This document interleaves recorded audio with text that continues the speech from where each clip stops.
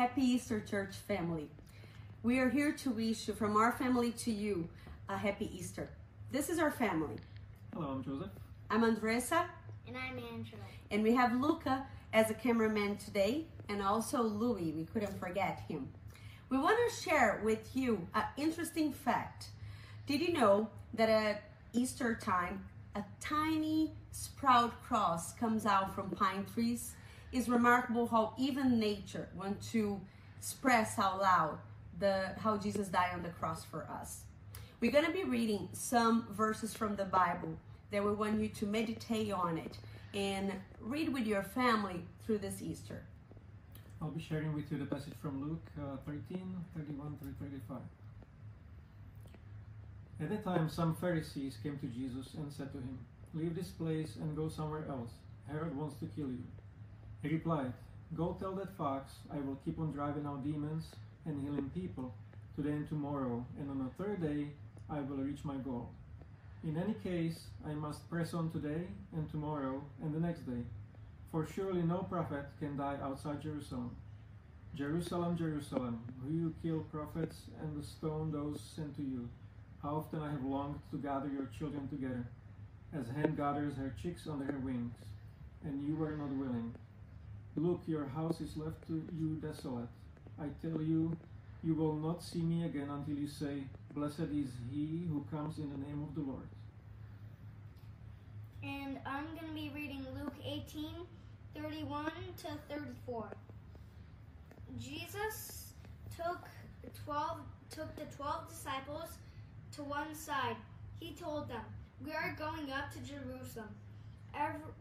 Everything that the prophecies wrote about the Son of Man will come true. He will be handed over to the Gentiles. They will make fun of him.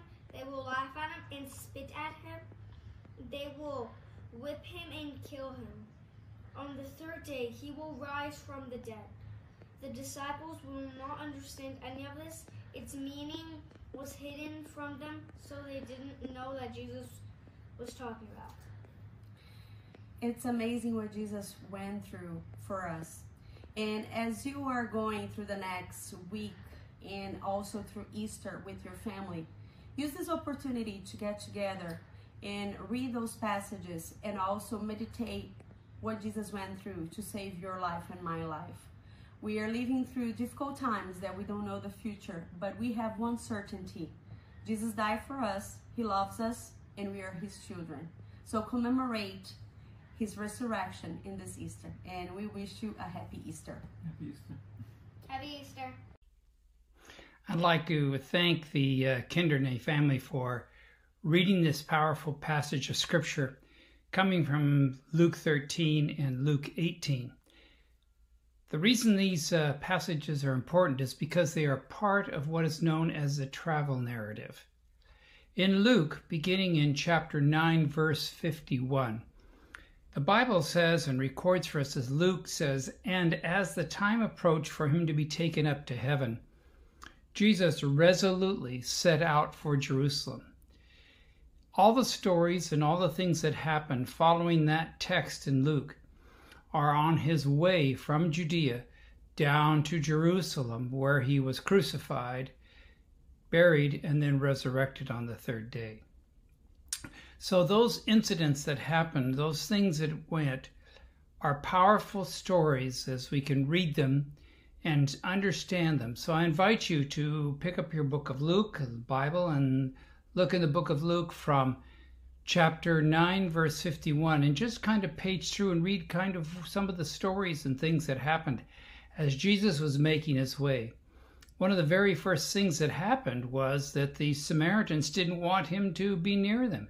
Usually they welcomed him, but they didn't welcome him now because he was on his way to Jerusalem, which they assumed he was going down to celebrate the Passover.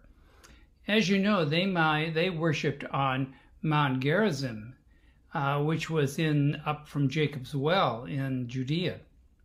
And they worshipped there because they were separate from the Jews, and they knew the Jews worshipped down. And you remember the story of Jesus as he talked to the woman at the well. There was discussion about what mountain that God honored, and that they were looking at Mount Moriah or down in Jerusalem, where the temple rested.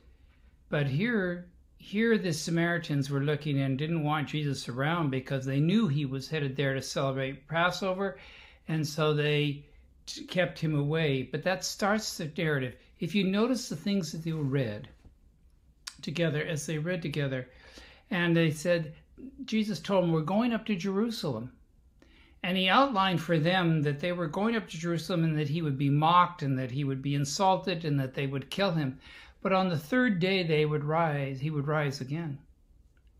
Which they heard him say that. We were told that, but they didn't necessarily follow what that meant. And it's hard to do those things that are into the future.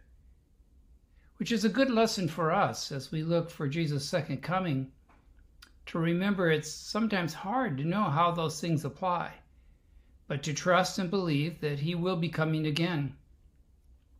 So the Bible clearly says there in Luke that the disciples did not understand any of this, and that the meaning was hidden from them. They did not know what he was talking about. Well, they were going to soon find out when Jesus went. So we now begin this series. I hope you will join us. Every evening we will have a scriptural passage for you being read now, beginning this Friday through Sunday of Easter. For the next 10 days, 9-10 days, please tune in and watch for us. Let me have prayer. Father, we thank you for the story of Jesus. It's a powerful story of the cross. And as we look forward to this particular holy time, this holy week, that is called in Christendom, I ask you, Lord, to be with us. Help us draw closer to Christ. And even though we are separated because of the pandemic, we are trusting in you and look forward to your return. Thank you for this sacrifice you made on the cross. In Jesus' name, amen.